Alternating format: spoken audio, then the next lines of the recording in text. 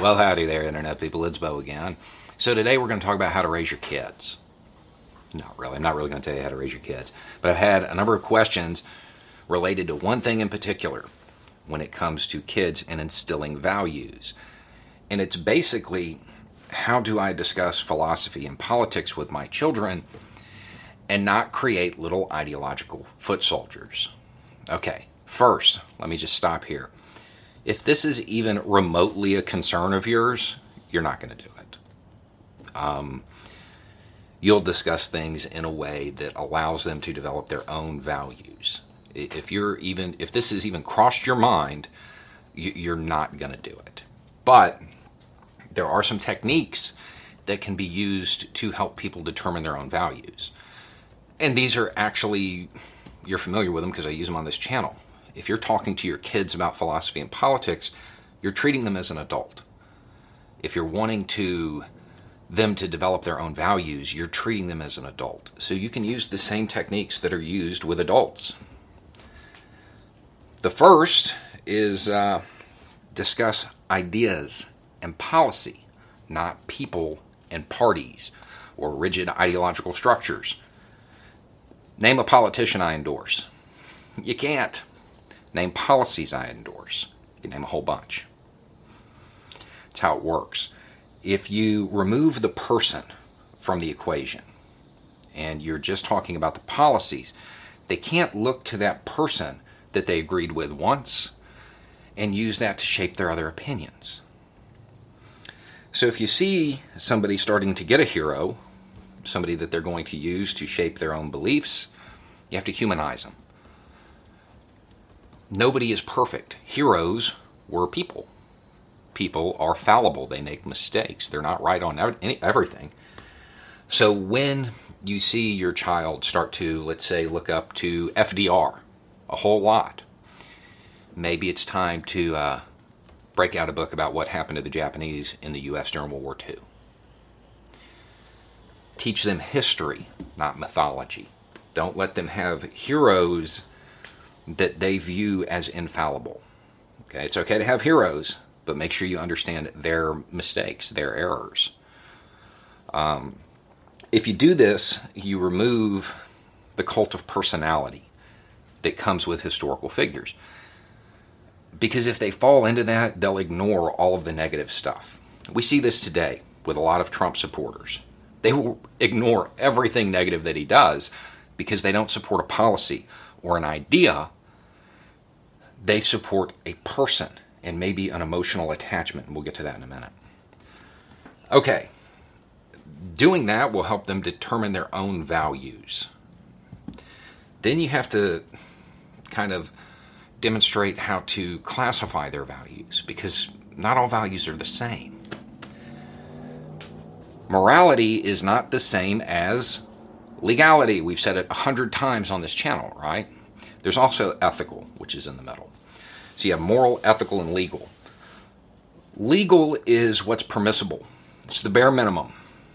This is what you have to do to avoid direct negative repercussions from the state. Okay? That's the bare minimum standard. Ethical is society at large. What society at large wants you to do. What best practices are as determined by society. And that is designed to benefit society as a whole. Moral, those are your own. And theoretically, those, at least I believe, should be more strenuous than just about anything else. Those should be the most guiding, my belief on that. Those are the ones that you determine for yourself. Now, an example that gets thrown out sometimes is not my baby, not my fountain. Okay? It's kind of common, not as common as it used to be, because the premise is you're at a park and there's a baby in a fountain. It's not your baby, it's not your fountain. Do you have an obligation to stop that child from getting hurt? Okay? Legally, now let me stop here because there's the traditional way of explaining this argument and then there's the reality of today. If you are in the U.S., understand that in most jurisdictions, you kind of have a legal responsibility to remove the child from the fountain. But at the time this argument was made, initially, you didn't. Not in the U.S. anyway. Because you have no obligation, because it's not your baby, it's not your fountain. Legally, you can just sit there and watch. Ethically, would you do that? Would society want you to do that? No, of course not. Of course not. Because what is best for society is that people work to defend the innocent, protect innocent lives. Moral. Why do you get the baby out of the fountain? Because not doing so is evil. These three things aren't the same. Legal, ethical, and moral. I've seen grown men try to refute moral arguments with legal ones. Don't let your kid fall into that. Because if you're worried about creating little ideological foot soldiers, you also don't want them to just be the government's, allow the government to determine what is best. The government is a child of the people. The people are not children of the government. So, you don't want them to take their morals from the law. You want them to go beyond that. They don't need to be told what to do in every instance. Let's take it out of the theoretical and into the tangible. It's the 1850s. Slavery. It's legal in the southern U.S., right? Okay, ethically. In the South, it's ethical. In the South, in the 1850s, it was ethical. That was how society viewed what was best. Okay? In the North, it wasn't. What if you lived in the South and Harriet Tubman was one of your friends? You let her come over to your house. You were operating from a moral base. You were going above and beyond the ethical and the legal. If you lived in the North, there was no law and no ethical restriction on you taking a slaver's profits and using that to invest in the North. But morally, you may decide to do that. You may say, no, it's a hideous blot. It has to be undone. I want nothing to do with this. That's moral. Now, this will help them classify their values that they develop on their own. Beyond that, don't sensationalize. Now, with an example like slavery, it's kind of hard not to sensationalize. I mean, it's objectively a horrible thing. So it's hard to kind of not do that with that particular topic, but explain the realities of it. You don't have to become very emotional and say, look at how horrible this was. Objectively, it's horrible. There's no reason to bring emotion into it on that level when you're talking about today. Now, that's a really bad example because it is an emotional topic, but there are other topics that you would want to avoid that with.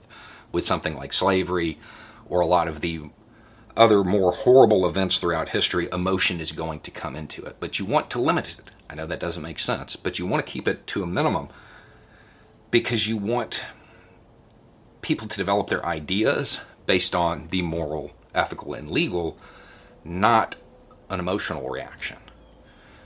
At the same time, don't let anger come into it. When you are talking about historical figures, people in general, don't let anger come into it. This person was horrible in every regard, because they probably weren't. Just like the heroes, the villains of history also probably did something right at some point. We don't necessarily know what it is, but it's probably true. So you don't want to personalize it in either way. You want to talk about ideas, policies, not people. So don't let anger get the best of you. And don't downplay it. You know, right now there's a whole bunch of people saying slavery was a necessary evil. And they're saying this to refute the 1619 Project, which oddly enough is the argument of the 1619 Project. That's a really bad argument if you're making that and saying slavery is a necessary evil, therefore we shouldn't teach the 1619 Project. You're failing on many, many levels. But you don't want to downplay it either. You don't want to say, oh, this was necessary at the time. Because was it? Was it really? Or say it's just the way it was. because the legal standard of the day and the ethical standard of the day, yeah, those are fixed. Can't change those. The moral standard of today, looking back, can be applied retroactively.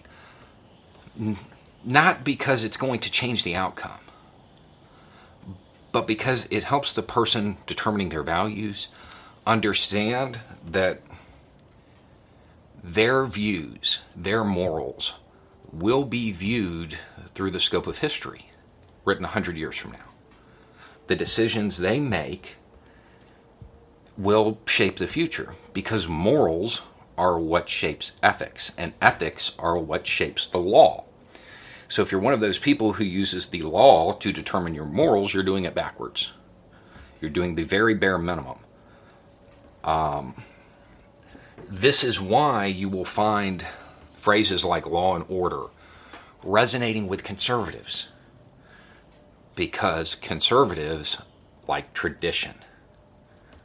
The legal is the last to be impacted by new ideas, which is funny because conservatives also like to paint themselves as most moral, which is, anyway. So at the end of the day, if you're the least bit concerned about this, you don't want to create little ideological foot soldiers, you choose to discuss policy and ideas instead of people and parties and rigid ideological structures, you don't allow them to have infallible heroes, and you teach them how to categorize their values: moral, ethical, legal. You do that, they will develop their values on their own. They won't be little ideological foot soldiers. But I would also warn you that it may seem like they're following in your ideological footsteps, because for many people, this, if you're being objective about it, it's going to shape your values, and it'll end up being the same values. There's a reason why most people on this channel agree on a lot of stuff. It's because this is how the arguments get made. This is how the sausage is made here. So we frame things typically on the moral side, because that, to me, is the most important. Some people would suggest that ethics are. Some people who are definitely wrong would suggest that the legal is. But this is a good technique to get people to think for themselves. And this can be used also to help deprogram Trump supporters when the time comes. Never mention Trump.